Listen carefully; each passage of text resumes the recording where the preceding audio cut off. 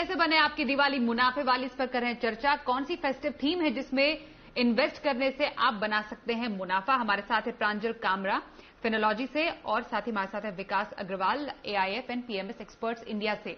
अब प्रांजल, एक बात बताइए, किसी को अपने पोर्टफोलियो या निवेश में एक इलेक्ट्रिक रफ्तार देनी है तो कौन सी थीम आपको अच्छी लगती है? बिल्कुल। देखिए, जैसा हम धनतेरस दिवाली पे क्या करते हैं, हम चाहे साइकिल खरीदना हो, चाहे टू व्हीलर खरीदना हो, चाहे कार खरीदना हो, हम कुछ ना कुछ जिसकी हमको जरूरत है, जो हम अफोर्ड कर सकते हैं, लेकिन हम अपनी सवारी खरीदते हैं धनतेरस के समय। गाड़ियों की सेल्स बहुत बढ़ जाती है। तो दिवाली ना इस बार जो है अपने आप बहुत कुछ हिंट कर रही है, बहुत कुछ जता रही है कि फ्यूचर किन चीजों का है। तो पहला डेफिनेटली, जब हम गाड़ियों की बात करें, साइकिल से लेके फोर व्हीलर तक, तो ईवीज। अब हर कोई जानता है कि फ्यूचर ईवीज का है। ईवीज मेन स्ट्रीम 2 साल में बनेंगी, 5 साल में बनेंगी, 10 साल में बनेंगी, वो अलग बात है, लेकिन फ्यूचर ईवीज का है। दुनिया भर में अब 5% के आसपास पैसेंजर व्हीकल्स ईवी होने लगे हैं। भारत में अभी हम काफी पीछे हैं, 5% के आसपास भी नहीं है, लेकिन ये सिर्फ समय की बात है। इवेंचुअली ग्लोबली कंपनीज तो ये कह रही हैं कि 2030 तक फॉसिल फ्यूल्स, यानी जो ट्रेडिशनल पेट्रोल डीजल वाली गाड़ियां हैं और ईवी हैं, उनकी सेल बराबर होगी, 50-50% होगी। तो फ्यूचर ईवीज का है। अब ईवी में ना, या जब भी हम किसी चेंज में बेट कर रहे होते हैं, किसी चेंज के साथ हमको निवेश करना होता है, तो एक इश्यू आता है कि हमको विनर पिक करने में बहुत मुश्किल होता है कि ठीक है, ये बदलाव तो आ रहा है, बहुत सारी कंपनियां इस बदलाव में विनर बनने की कोशिश कर रही हैं, लेकिन जीतेगा कौन? और इसीलिए आपको शेयर्स को पिक नहीं करना चाहिए, बहुत ज्यादा रिस्की होगा। अगेन, इसका बेटर तरीका यह है कि आप इसको पैसिव तरीके से, कोई ईवी फोकस्ड ETF हो तो उसमें निवेश करें, जो अनफॉर्चुनेटली अभी नहीं है। लेकिन अच्छी बात यह है कि अगले 2-3 महीनों में 2-3 ETF जो कि ईवी फोकस्ड हैं, वो भारत में आने वाले हैं। तो अगले 2-3 महीनों में आपके पास तरीका होगा कि आप एक बास्केट ऑफ ईवी से जो कंपनीज बेनिफिट करने वाली हैं या जो उसमें निवेश कर रही हैं, उन कंपनीज का आप ETF खरीद सकें। तो डेफिनेटली ETF एक थीम है जिसका, ईवीज एक थीम है जिसका आपको ध्यान रखना है, लेकिन डायरेक्ट प्ले मत करिए, म्यूचुअल फंड्स के थ्रू प्ले करिए। ओके, तो इलेक्ट्रिक व्हीकल सेगमेंट एक तूफानी रफ्तार देने के लिए, इलेक्ट्रिक रफ्तार इनफैक्ट देने के लिए आपके निवेश को, और जैसा प्रांजल ने बताया कि फ्यूचर है यहां पर ऑटो मार्केट का। उम्मीद करते हैं कि लोगों का जैसे रुचि और रुझान बढ़ रहा है, वैसे ही म्यूचुअल फंड कंपनियां जो है वो भी इसके लिए पेशकश, नए नए निवेश के मौके लेकर आ रही है निवेशकों के लिए। अब विकास, आपके पास आ रहे हैं और जानेंगे कि अपने पोर्टफोलियो की वैल्यू बढ़ाने के लिए इन्वेस्टिंग का कौन सा तरीका आप निवेशकों को बताएंगे इस फेस्टिवल सीजन? देखिए, इसमें एक तरफ हमने बात की कि टेक्नोलॉजी डिजिटल कंपनी पे हमें इन्वेस्ट करना चाहिए, बिकॉज इन कंपनियों का ग्रोथ काफी देखने को मिल रहा है इस समय पे। बट होता क्या है, इस सेगमेंट पे अगर आप इन्वेस्टमेंट करने जाने लगेंगे, तो आप देखेंगे कि आपके पोर्टफोलियो का जो वैल्यूएशन है वो काफी एक्सपेंसिव हो जाता है। तो अगर इसको आपको अगर अच्छी तरह से कंस्ट्रक्ट करना है, तो मेरा यह मानना है कि आपको एक वैल्यू इन्वेस्टिंग का भी अप्रोच फॉलो करना चाहिए। अब वैल्यू इन्वेस्टिंग अप्रोच का मतलब ये नहीं कि आप साइकिल खरीद रहे हैं, कि PSU खरीद रहे हैं, बिकॉज PSU स्टॉक्स काफी नीचे आए हुए हैं। इसका मतलब ये होता है कि आपको ऐसी कंपनी देखनी है जिसका इंट्रिंसिक वैल्यू अगर 100 रुपीज है, तो आज वो 25 रुपए में अवेलेबल हो। वो आपको कोशिश करनी है कि वैसी कंपनी को आइडेंटिफाई, जिसको बोलते हैं वैल्यू इन्वेस्टिंग। अब आपने सुना ही होगा, वॉरेन बफेट वैल्यू इन्वेस्टिंग के बारे में बात करते हैं। उनके गुरु थे बेंजामिन ग्राहिम, जिन्होंने उन्हें वैल्यू इन्वेस्टिंग समझाया था। बट उस समय पे आप देखेंगे 1940s में, 1950s में इन अमेरिका, और आप देखेंगे इंडिया में, सारी चीजें बहुत चीप थी स्टॉक मार्केट में, तो वैल्यू इन्वेस्टिंग बहुत अच्छा चल गया। बट अभी वैल्यू इन्वेस्टिंग को समझने की जरूरत है कि वैल्यू इन्वेस्टिंग का मतलब ये होता है कि आप एक अच्छी कंपनी, जो कि एक अच्छे प्रमोटर के द्वारा चलाई जा रही है, ऐसी कंपनियों को आप अर्ली स्टेज में पकड़े, उसको आप अर्ली, जो जब उसे मार्केट के वैल्यूएशन जब उसे मिल रहा है, उससे पहले आप उसे सही समय पे पकड़े और सही समय पे उसको सही दाम पे ले, वो ज्यादा इंपॉर्टेंट है। तो वैल्यू इन्वेस्टिंग का मतलब ये होता है कि आपकी जो इंट्रिंसिक वैल्यू है पोर्टफोलियो की, अगर वो 100 रुपीज है, तो आप वो उसे 25 रुपीज, 30 रुपीज की वैल्यूएशन पे ले। तो ये एक तरीका, अगर आप वैल्यू इन्वेस्टिंग और एक टेक्नोलॉजी ड्रिवन, इसका अगर आप मिक्सचर कर देंगे, तो ये एक डेडली कॉम्बिनेशन हो जाता है। और इसको अगर कुछ जैसा प्रांजल ने बोला कि अगर आप डायरेक्ट इन्वेस्टमेंट नहीं करते स्टॉक्स में तो आपको किसी पोर्टफोलियो मैनेजर को हायर करना चाहिए, जैसे कि नेजेन कैपिटल एक पोर्टफोलियो मैनेजर इंडिया में, जो ये दो थीम को लेके प्ले करते हैं and they make a deadly combination, और ये निवेशकों को उपलब्ध कराया जाता है। ओके, तो वैल्यू इन्वेस्टिंग ये एक ऐसा तरीका है जो आप अपने निवेश में अपना सकते हैं। जिससे पहले मैं प्रांजल के पास जाऊं, विकास, वैल्यू इन्वेस्टिंग के लिए तो मेरे ख्याल से बहुत अच्छी समझ होने की जरूरत है। मतलब नया निवेशक, आप नए निवेशक को आप इससे दूर रहने की सलाह देंगे इस टाइप की इन्वेस्टिंग से, और जो निवेश करना चाहते हैं, वैल्यू स्टॉक्स में निवेश करना चाहते हैं, उनको समझ के साथ और एक फाइनेंशियल सलाहकार की मदद के साथ ही वैल्यू स्टॉक्स में या जो म्यूचुअल फंड है उसमें इन्वेस्ट करना चाहिए।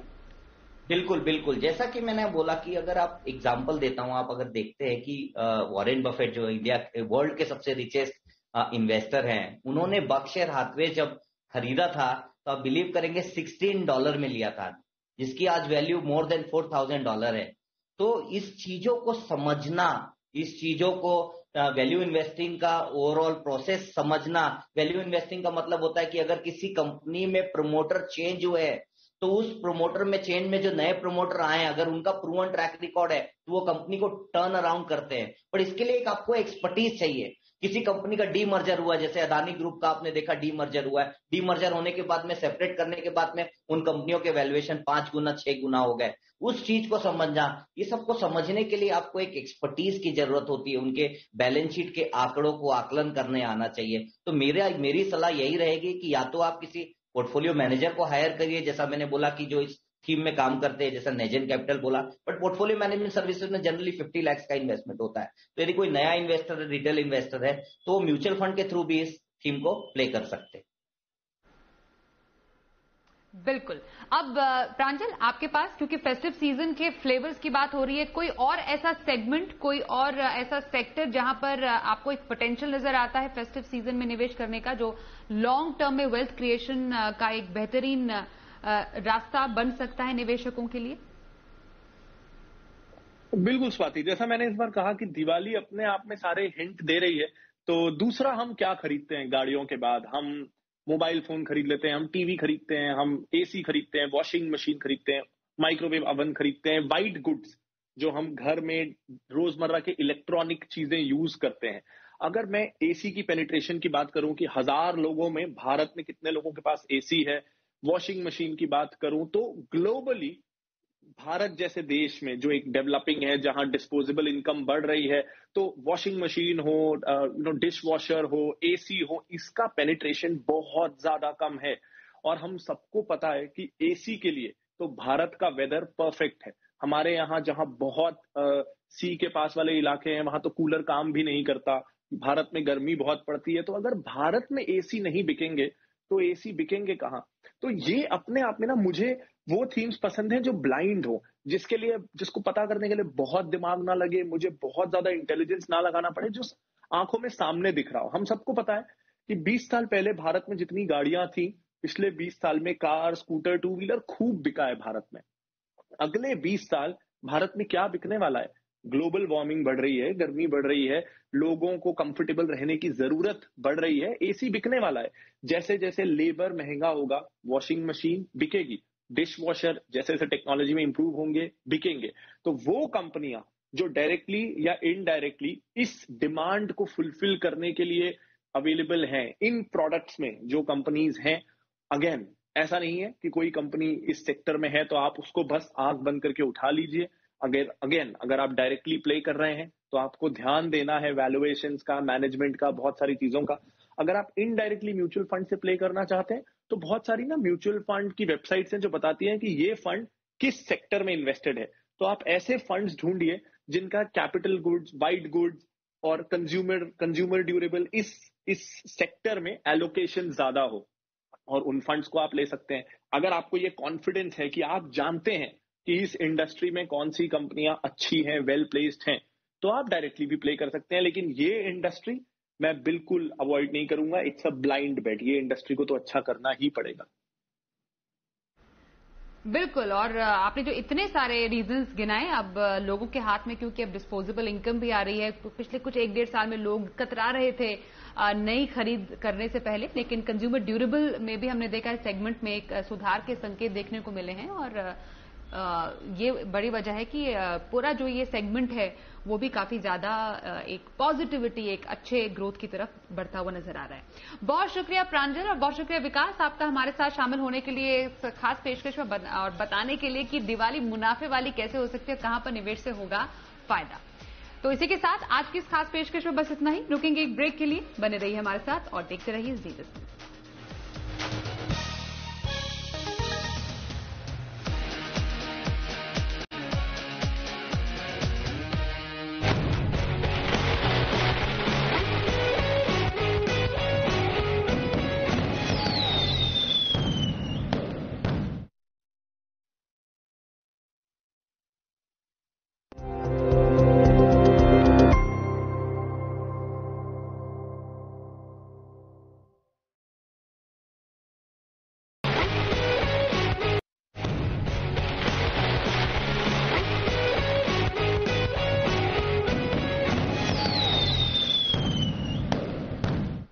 कैसे बने आपकी दिवाली मुनाफे वाली, इस पर करें चर्चा। कौन सी फेस्टिव थीम है जिसमें इन्वेस्ट करने से आप बना सकते हैं मुनाफा। हमारे साथ है प्रांजल कामरा फिनोलॉजी से और साथ ही हमारे साथ है Vikas Agarwal AIF and PMS experts India से। अब प्रांजल एक बात बताइए, किसी को अपने पोर्टफोलियो या निवेश में एक इलेक्ट्रिक रफ्तार देनी है तो कौन सी थीम आपको अच्छी लगती है?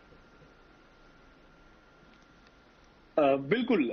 देखिए, जैसा हम धनतेरस दिवाली पे क्या करते हैं, हम चाहे साइकिल खरीदना हो, चाहे टू व्हीलर खरीदना हो, चाहे कार खरीदना हो, हम कुछ ना कुछ जिसकी हमको जरूरत है, जो हम अफोर्ड कर सकते हैं, लेकिन हम अपनी सवारी खरीदते हैं धनतेरस के समय। गाड़ियों की सेल्स बहुत बढ़ जाती है। तो दिवाली ना इस बार जो है अपने आप बहुत कुछ हिंट कर रही है, बहुत कुछ जता रही है कि फ्यूचर किन चीजों का है। तो पहला डेफिनेटली जब हम गाड़ियों की बात करें, साइकिल से लेके 4 व्हीलर तक, तो ईवीज। अब हर कोई जानता है कि फ्यूचर ईवीज का है। ईवीज मेन स्ट्रीम 2 साल में बनेंगी, 5 साल में बनेंगी, 10 साल में बनेंगी, वो अलग बात है, लेकिन फ्यूचर ईवीज का है। दुनिया भर में अब 5% के आसपास पैसेंजर व्हीकल्स ईवी होने लगे हैं। भारत में अभी हम काफी पीछे हैं, 5% के आसपास भी नहीं है, लेकिन ये सिर्फ समय की बात है। इवेंचुअली ग्लोबली कंपनीज तो ये कह रही हैं कि 2030 तक फॉसिल फ्यूल्स यानी जो ट्रेडिशनल पेट्रोल डीजल वाली गाड़ियां हैं और ईवी हैं, उनकी सेल बराबर होगी, 50-50% होगी। तो फ्यूचर ईवीज का है। अब ईवी में ना, या जब भी हम किसी चेंज में बेट कर रहे होते हैं, किसी चेंज के साथ हमको निवेश करना होता है, तो एक इश्यू आता है कि हमको विनर पिक करने में बहुत मुश्किल होता है कि ठीक है, ये बदलाव तो आ रहा है, बहुत सारी कंपनियां इस बदलाव में विनर बनने की कोशिश कर रही हैं, लेकिन जीतेगा कौन? और इसीलिए आपको शेयर्स को पिक नहीं करना चाहिए, बहुत ज्यादा रिस्की होगा। अगेन, इसका बेटर तरीका ये है कि आप इसको पैसिव तरीके से, कोई ईवी फोकस्ड ETF हो तो उसमें निवेश करें, जो अनफॉर्चुनेटली अभी नहीं है। लेकिन अच्छी बात यह है कि अगले 2-3 महीनों में 2-3 ETF जो कि ईवी फोकस्ड हैं, वो भारत में आने वाले हैं। तो अगले 2-3 महीनों में आपके पास तरीका होगा कि आप एक बास्केट ऑफ ईवी से जो कंपनीज बेनिफिट करने वाली हैं या जो उसमें निवेश कर रही हैं, उन कंपनीज का आप ETF खरीद सकें। तो डेफिनेटली ETF एक थीम है जिसका, ईवीज एक थीम है जिसका आपको ध्यान रखना है, लेकिन डायरेक्ट प्ले मत करिए, म्यूचुअल फंड्स के थ्रू प्ले करिए। ओके, तो इलेक्ट्रिक व्हीकल सेगमेंट एक तूफानी रफ्तार देने के लिए, इलेक्ट्रिक रफ्तार इनफैक्ट देने के लिए आपके निवेश को, और जैसा प्रांजल ने बताया कि फ्यूचर है यहां पर ऑटो मार्केट का। उम्मीद करते हैं कि लोगों का जैसे रुचि और रुझान बढ़ रहा है, वैसे ही म्यूचुअल फंड कंपनियां जो है वो भी इसके लिए पेशकश, नए नए निवेश के मौके लेकर आ रही है निवेशकों के लिए। अब विकास आपके पास आ रहे हैं और जानेंगे कि अपने पोर्टफोलियो की वैल्यू बढ़ाने के लिए इन्वेस्टिंग का कौन सा तरीका आप निवेशकों को बताएंगे इस फेस्टिवल सीजन? देखिए, इसमें एक तरफ हमने बात की कि टेक्नोलॉजी डिजिटल कंपनी पे हमें इन्वेस्ट करना चाहिए, बिकॉज इन कंपनियों का ग्रोथ काफी देखने को मिल रहा है इस समय पे। बट होता क्या है, इस सेगमेंट पे अगर आप इन्वेस्टमेंट करने जाने लगेंगे तो आप देखेंगे कि आपके पोर्टफोलियो का जो वैल्यूएशन है वो काफी एक्सपेंसिव हो जाता है। तो अगर इसको आपको अगर अच्छी तरह से कंस्ट्रक्ट करना है तो मेरा यह मानना है कि आपको एक वैल्यू इन्वेस्टिंग का भी अप्रोच फॉलो करना चाहिए। अब वैल्यू इन्वेस्टिंग अप्रोच का मतलब ये नहीं कि आप साइकिल खरीद रहे हैं कि PSU खरीद रहे हैं, बिकॉज PSU स्टॉक्स काफी नीचे आए हुए हैं। इसका मतलब ये होता है कि आपको ऐसी कंपनी देखनी है जिसका इंट्रिंसिक वैल्यू अगर 100 रुपीज है तो आज वो 25 रुपए में अवेलेबल हो। वो आपको कोशिश करनी है कि वैसी कंपनी को आइडेंटिफाई, जिसको बोलते हैं वैल्यू इन्वेस्टिंग।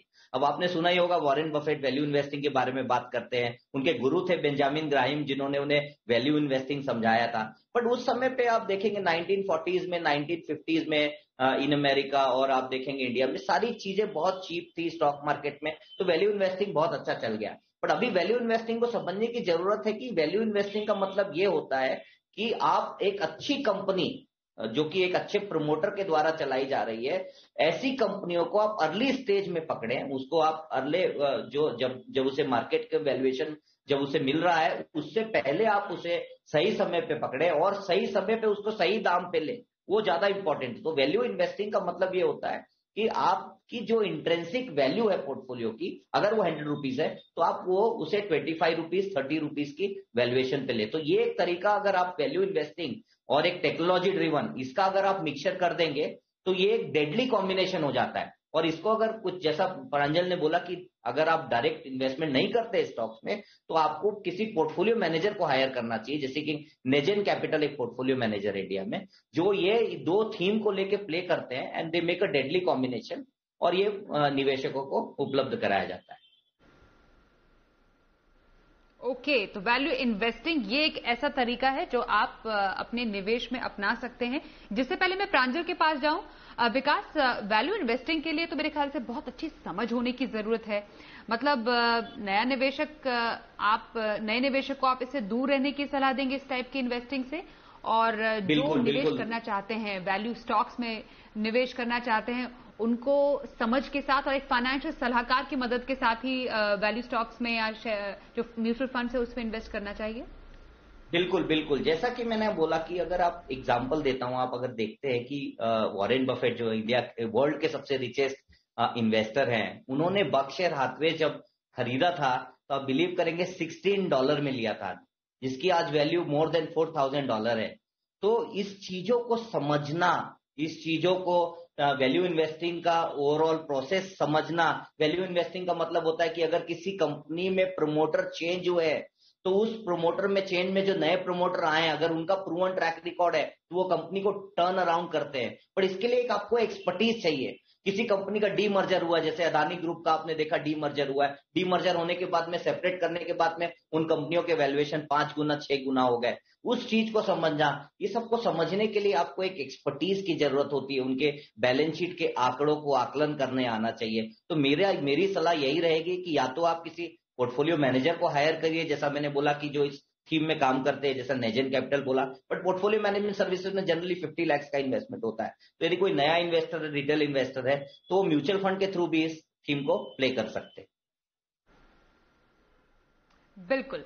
अब प्रांजल, आपके पास, क्योंकि फेस्टिव सीजन के फ्लेवर्स की बात हो रही है, कोई और ऐसा सेगमेंट, कोई और ऐसा सेक्टर जहां पर आपको एक पोटेंशियल नजर आता है फेस्टिव सीजन में निवेश करने का, जो लॉन्ग टर्म में वेल्थ क्रिएशन का एक बेहतरीन रास्ता बन सकता है निवेशकों के लिए? बिल्कुल स्वाति, जैसा मैंने इस बार कहा कि दिवाली अपने आप में सारे हिंट दे रही है।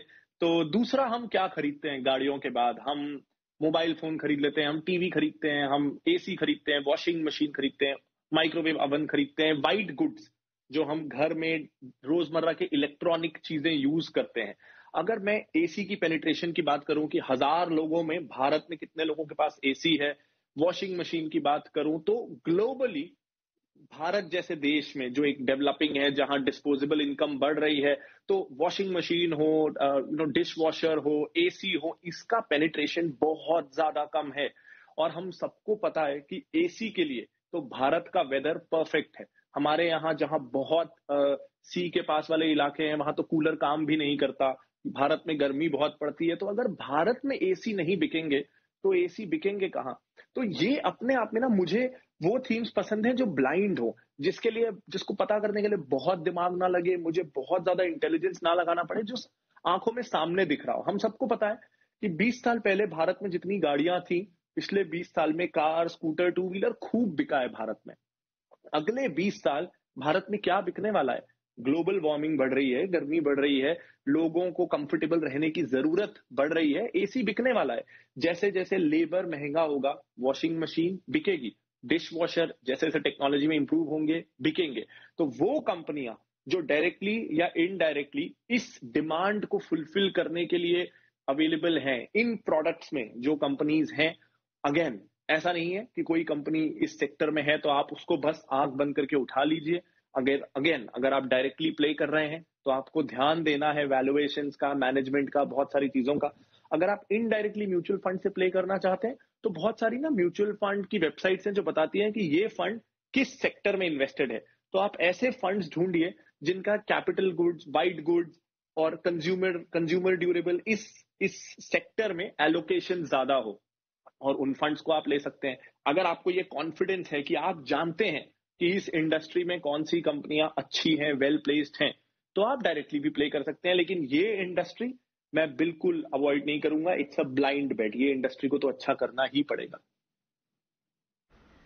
बिल्कुल, और आपने जो इतने सारे रीजंस गिनाए, अब लोगों के हाथ में क्योंकि अब डिस्पोजेबल इनकम भी आ रही है, तो पिछले कुछ 1-1.5 साल में लोग कतरा रहे थे नई खरीद करने से पहले, लेकिन कंज्यूमर ड्यूरेबल में भी हमने देखा है सेगमेंट में एक सुधार के संकेत देखने को मिले हैं, और ये बड़ी वजह है कि पूरा जो ये सेगमेंट है वो भी काफी ज्यादा एक पॉजिटिविटी, एक अच्छे ग्रोथ की तरफ बढ़ता हुआ नजर आ रहा है। बहुत शुक्रिया प्रांजल और बहुत शुक्रिया विकास आपका हमारे साथ शामिल होने के लिए, खास पेशकश में और बताने के लिए कि दिवाली मुनाफे वाली कैसे हो सकती है, कहां पर निवेश से होगा फायदा।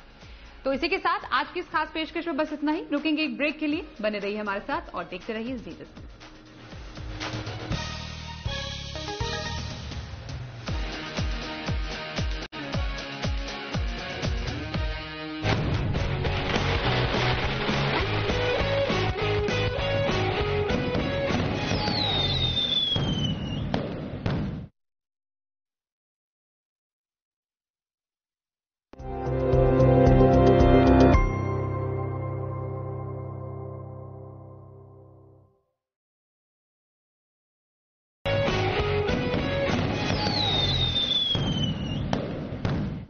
स्वागत है आप सभी का मनी गुरु की इस बेहद ही खास पेशकश में। इस त्योहार कहां करें निवेश जहां से मिले आपको मुनाफे का फायदा। थीम बेस्ड इन्वेस्टिंग सही है। कहां पर है आपके लिए निवेश का गोल्डन चांस। साथ ही म्यूचुअल फंड में निवेश से लॉन्ग टर्म आप अपने मुनाफे में इजाफा कैसे कर सकते हैं। तो बेसिकली फेस्टिव सीजन में निवेश की तैयारी करनी है तो यही है सही जगह। और हमारे साथ जो खास मेहमान हैं उनसे समझने वाले हैं दिवाली पर निवेश के दमदार टिप्स। सबसे पहले परिचय करा देते हैं। आज हमारे साथ है फिनोलॉजी के सीईओ प्रांजल कामरा और साथ ही विकास अग्रवाल, ये है founder and CEO AIF and PMS experts India. Pranjal और विकास का स्वागत करते हैं आज के शो में।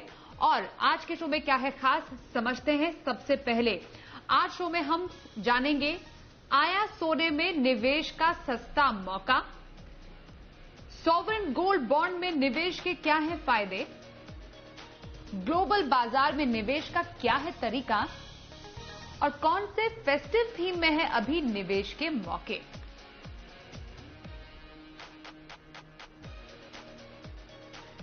तो जब भी त्योहारों की बात होती है हर जगह हमें सोने की चमक नजर आती है और त्योहारी सीजन और खास तौर पर दिवाली सोने की चमक से दूर कैसे रह सकता है। इसलिए प्रांजल, सोने में निवेश का सुनहरा मौका भी लोगों के लिए खुलने वाला है और निवेश का अगर किसी को गोल्डन चांस लेना है तो वो तरीका क्या हो सकता है आपकी समझ में। डेफिनेटली देखिए, आजकल जो सबसे अच्छी बात है कि गोल्ड के साथ जब हम निवेश करते हैं तो जो ट्रेडिशनली प्रॉब्लम्स रहती थी कि गोल्ड को संभालेंगे कहां, हमेशा सिक्योरिटी का खतरा रहता था, हमेशा ना थोड़ा ऐसा लगता रहता था कि यार मेकिंग चार्जेस भी लग रहे हैं, मेल्टिंग चार्जेस भी लग रहे हैं, प्योरिटी कितनी मिल रही है उसकी श्योरिटी नहीं है। तो ये सारे चार्जेस अगर हम जोड़ दें ना, ऊपर से जब आप ज्वेलरी खरीदते थे तो GST भी लगता था। ये सब ना गोल्ड को इन्वेस्टमेंट ना बना के एक तरीके से ये आप एक लाइबिलिटी खरीद रहे हैं इस तरीके का हो जाता था। हमारे मन को शांति मिलती थी कि गोल्ड है, लेकिन गोल्ड के ऊपर इतने चार्जेस लग जाते थे कि वो हार्डली आप उसको इन्वेस्टमेंट बोल सकते हैं। तो ये सबको सॉल्व कर देता है सॉवरेन गोल्ड बॉन्ड। ये ना डिजिटल गोल्ड या बाकी किसी भी तरह के गोल्ड से बहुत बेटर है, क्योंकि सोचिए इसमें गोल्ड के साथ एक ट्रेडिशनल प्रॉब्लम ये रही है कि गोल्ड जस्ट सिट्स देयर, वो बस बैठा रहता है। आप गोल्ड से कमाओगे तब जब आप उसे बेचोगे, और सोने को कौन बेचना चाहता है। तो सॉवरेन गोल्ड बॉन्ड ने ये प्रॉब्लम सॉल्व कर दी। मान लीजिए आप 1 लाख रुपए का सॉवरेन गोल्ड बॉन्ड खरीदते हैं, तो उस 1 लाख पे आपको 2.5% यानी सेविंग्स अकाउंट जितना ब्याज भी मिलेगा। तो अब ऐसा नहीं है कि सोने से आप तभी कमाएंगे जब आप उसको बेचेंगे, अब गोल्ड आपको रेगुलर इनकम भी दे सकता है। ये बहुत अच्छी बात है सॉवरेन गोल्ड बॉन्ड के साथ। किसी तरह का GST, making charge, melting charge कोई इशू नहीं है। तीसरी चीज, सिक्योरिटी की कोई इशू नहीं है, डिपॉजिटरी में रहता है, आरबीआई इशू करता है, सेफ है। टैक्सेशन वाइज अगर आप पूरे 8 साल तक इसको रखते हैं तो आपको टैक्स बेनिफिट्स भी मिलते हैं। इसके अलावा एक ना सुपर जो सबसे अच्छी बात है कि अगर आप लकी हुए और आप सॉवरेन गोल्ड बॉन्ड को स्टॉक मार्केट से खरीदते हो, अपने ब्रोकर के थ्रू जैसे आप शेयर्स खरीदते हो और समय सही है, तो आपको कई बार सॉवरेन गोल्ड बॉन्ड पे 4-5% का डिस्काउंट भी मिल जाएगा। यानी अगर बाजार में भाव चल रहा है 50,000 रुपए, तो आपको ये 48,000 के आसपास भी मिल जाएगा। तो 5% का डिस्काउंट गोल्ड पे कहां मिलता है? ये सारे तरीकों के कारण इस धनतेरस, इस दिवाली गोल्ड खरीदने का बेस्ट तरीका है सॉवरेन गोल्ड बॉन्ड। बिल्कुल, सॉवरेन गोल्ड बॉन्ड के आपने एक्चुअली सारी खूबियां गिना दी और आपको बता दें कि 25 से 29 अक्टूबर निवेश का मौका भी है। सब्सक्राइब आप कर सकते हैं, नई ट्रांच खुल रही है और 2 नवंबर को सॉवरेन गोल्ड बॉन्ड जारी किए जाएंगे और बाकी तमाम खूबियां तो आपको प्रांजल ने बताई दी है। ऑनलाइन खरीदारी करते हैं तो 50 रुपए प्रति ग्राम आपको छूट भी मिलती है, जिससे कि लोग ज्यादा से ज्यादा ऑनलाइन खरीदारी के लिए प्रेरित हों। तो ये तो हमने सोने में गोल्डन निवेश के बारे में समझा। विकास, आपसे हम समझना चाहेंगे कि जब यहां पर बात होती है त्योहारी सीजन में निवेश के मौके तलाशने की, तो हमें अलग अलग थीम्स, अलग अलग कैटेगरीज यहां पर नजर में आती है। आपके हिसाब से कौन सी ऐसी थीम है, शुरुआत पहले एक थीम से मैं करना चाहूंगी, जहां पर आपको लगता है कि पोटेंशियल है, जिस तरीके से भारत में अभी हम आगे बढ़ रहे हैं डिजिटाइजेशन की तरफ भी, या जिस तरीके से हमारा एक बढ़ रहा है आगे, एक मोड ऑफ कंडक्ट भी बढ़ रहा है, तो आपको क्या लगता है आगे पोटेंशियल थीम कौन सी हो सकती है निवेश के लिए? देखिए, जैसा आपने कि वर्ड यूज किया ऑनलाइन, ये एक वर्ड जो है ना बहुत पावरफुल वर्ड है आज की डेट में। इसका मतलब ये है कि एक जो डिजिटल इंडिया जैसा आपने बोला, ये डिजिटल इंडिया ये अपने आप में एक हमारे देश का पुनर्गठन है, जिसमें इस कोविड के दरमियान जितनी भी जनता है, 140 करोड़ जनता जो लॉक ऑफ हो गई थी अपने घर में, उन्होंने रियलाइज कर लिया और इस टेक्नोलॉजी को एक्सेप्ट कर लिया। तो मेरा ये मानना है कि जो डिजिटल इंडिया जो नया तैयार हो रहा है, इसमें हमारा जो अनुभव है, जो हमें देखने को मिल रहा है कि ऐसी कंपनियां जो अपने आप को, ऐसे बिजनेसेस जो अपने आप को ये डिजिटली अगर नहीं डेवलप कर पा रहे हैं तो वो पीछे रह जा रहे हैं, और ऐसी कंपनियां जो अपने आप को डिजिटली अपने इंफ्रास्ट्रक्चर को ग्रो कर पा रही हैं और डिजिटली अपने बिजनेस को बढ़ा पा रही हैं, ऐसी कंपनियों में काफी मुनाफा देखने को मिल रहा है। तो मुझे ऐसा लगता है, अगर आप कुछ एक तथ्य देखेंगे, अगर डिजिटल इंडिया और ऑनलाइन के बारे में अभी बात कर रहे हैं, तो सबसे पहली चीज ये देखनी पड़ेगी कि कुछ एक तथ्य मैं आपको बताना चाह रहा हूं कि एवरी 3 सेकेंड और प्रत्येक 1 सेकेंड में 3 इंटरनेट यूजर पूरे वर्ल्ड में ग्रो कर रहे हैं। दूसरी चीज अगर आप देखते हैं कि हर एक सेकेंड में स्वाति 15 स्मार्टफोन बिक रहे हैं, और thanks to Jio, Reliance Jio, अगर ये इनका अगर आप ओवरऑल इंडिया में प्रेजेंस देखते हैं तो छोटे छोटे गांव में, छोटे छोटे कस्बों में आप देखेंगे कि इंटरनेट में जो हमारे देश की जो जनता है, जो किसान है, उनका 4 से 5 घंटे का समय इंटरनेट पे बीत रहा है। ये सारे नंबर हमें ये बताते हैं कि ऐसी कंपनियों में हमें निवेश करना चाहिए। इस त्योहार के समय पे उस दिशा, उस प्रवाह को हमें आइडेंटिफाई करना चाहिए कि ऐसी कंपनियों में निवेश करना चाहिए जिन कंपनियों में इस डिजिटल के वजह से, डिजिटल टेक्नोलॉजी के वजह से काफी ग्रोथ देखने को मिल रहा है। बिल्कुल, आपने सही बोला। इनफैक्ट प्रांजल, मैं आपसे डिजिटाइजेशन और डिजिटल क्रांति पर आपसे भी एक आपका व्यू जानना चाहती हूं, क्योंकि डेफिनेटली पोटेंशियल बहुत है इसमें। और पिछले पूरे लॉकडाउन के टाइम पे या कोविड के टाइम पर ये एक जो टेक्नोलॉजी रही है वो हम सबका सहारा रही है एक दूसरे से जुड़ने के लिए भी। अभी आप और हम बातचीत करें टेक्नोलॉजी के जरिए कर रहे हैं, घर में बैठे 7 समंदर पार किसी से भी हम बातचीत कर सकते हैं। तो ये डिजिटल इंडिया का जो कॉन्सेप्ट है, आने वाले टाइम में आपके लिए निवेशक के लिहाज से और निवेश के लिहाज से कितना बड़े मौके के तौर पर सामने आता है? बिल्कुल, मैं विकास से टोटली एग्री करता हूं कि आजकल का जमाना डिजिटल है और जो कंपनीज टेक फर्स्ट कंपनीज हैं, हमने देखा है आजकल जिस तरह के आईपीओज आ रहे हैं, अचानक से एकदम से सारे technology, SaaS, consumer facing tech companies के आईपीओ आ रहे हैं। ऐसा पहले कभी होता नहीं था। आज से 3 साल पहले अगर आप एक कंज्यूमर फेसिंग सैस कंपनी या डिजिटल प्रोडक्ट कंपनी को शेयर बाजार से खरीदना चाहते तो कंपनियां लिस्टेड थी ही नहीं। तो डेफिनेटली किन कंपनियों के आईपीओ आ रहे हैं, ये एक इस बात को दर्शाता है कि कौन सी कंपनियां ग्रो कर रही हैं, पहली चीज। और दूसरा, कौन सी कंपनियां कैपिटल के लिए हंग्री हैं, क्रेडिट हंग्री हैं या इक्विटी फंडिंग के लिए हंग्री हैं। तो डेफिनेटली ये ट्रेंड दिखा रहा है बोथ कॉमन सेंस से भी और जो नंबर जिस तरह की कंपनीज लिस्ट हो रही है कि एरा डिजिटल कंपनीज का है। इसको अगर आपको प्ले करना है, अगर इसका फायदा उठाना है, तो डिजिटल इस ट्रेंड के बारे में हमको एक चीज समझनी है। वॉरेन बफेट ने 1996 में कह दिया था कि इंटरनेट से ना एक चीज होगी, जो बहुत सारी कंपनियां एक इंडस्ट्री में होती है वो खत्म होगा और इंडस्ट्रीज ड्यूओपोली या मोनोपोली की तरफ जाएंगी। यानी एक इंडस्ट्री में 2 या 3 कंपनियां ही रहेंगी, बाकी छोटे प्लेयर्स खत्म हो जाएंगे, जैसा हमने जियो के आने के बाद देखा। और दूसरा, प्रॉफिट मार्जिन टोटली हर इंडस्ट्री में कम होंगे। नेट इंटरनेट कंपनीज, हम जोमेटो को देखें, स्विगी को देखें, ये डिस्काउंट्स पे चलती हैं। हम Amazon को देखें, फ्लिपकार्ट को देखें, ओला, उबर, ये लोग डिस्काउंट्स पे और सस्ता यूजर तक पहुंचाएं। तो लीडर्स 1 या 2 कंपनी ही रहेंगी और दूसरा प्रॉफिट मार्जिन कम होंगे, जिसका मतलब है कि हमको ग्लोबल इन्वेस्टिंग की तरफ देखना है। जरा सोचिए, बिना इंटरनेट के दुनिया भर में फेसबुक लीडर नहीं हो सकती थी, गूगल लीडर नहीं हो सकती थी। दुनिया में आप कहीं भी हो, आप आज एप्पल का फोन यूज करते हैं, उससे गूगल चलाते हैं, उससे फेसबुक चलाते हैं। टेक्नोलॉजी में लीडर्स दुनिया में सिमिलर कंपनीज होती है। नेशनल लीडर्स, रीजनल लीडर्स नहीं होते टेक्नोलॉजी में, ग्लोबल लीडर्स होते हैं। तो अगर आप डिजिटल वर्ल्ड पे बेट करना चाहते हैं तो उसके लिए बहुत जरूरी है कि आप ग्लोबल कंपनीज की तरफ देखें। आप ये ना सोचें कि भारत के लीडर्स अलग होंगे, दुनिया के लीडर्स अलग होंगे। ज्यादा कनेक्टेड वर्ल्ड है, टेक्नोलॉजी दुनिया को कनेक्ट करती है, तो लीडर्स भी कनेक्टेड होंगे, सेम होंगे। बिल्कुल। आपने क्योंकि ग्लोबल इन्वेस्टिंग की बात की, इसलिए मैं प्रांजल आप ही से जानना चाहती हूं, फिर मैं विकास के पास जाऊंगी एक बार फिर से। ग्लोबल इन्वेस्टिंग आजकल इन ट्रेंड है और हर कोई चाहता है कि बेस्ट से बेस्ट जो टॉप कंपनीज है, आपने एप्पल का नाम लिया, माइक्रोसॉफ्ट है, अल्फाबेट है, इन सब में हर कोई चाहता है कि निवेश करे और इसका फायदा उठाए। ग्लोबल बाजार में निवेश क्या इन ट्रेंड है? क्या इस फेस्टिव सीजन में अपने पोर्टफोलियो में अंतर्राष्ट्रीय फंड का तड़का जोड़ा जा सकता है?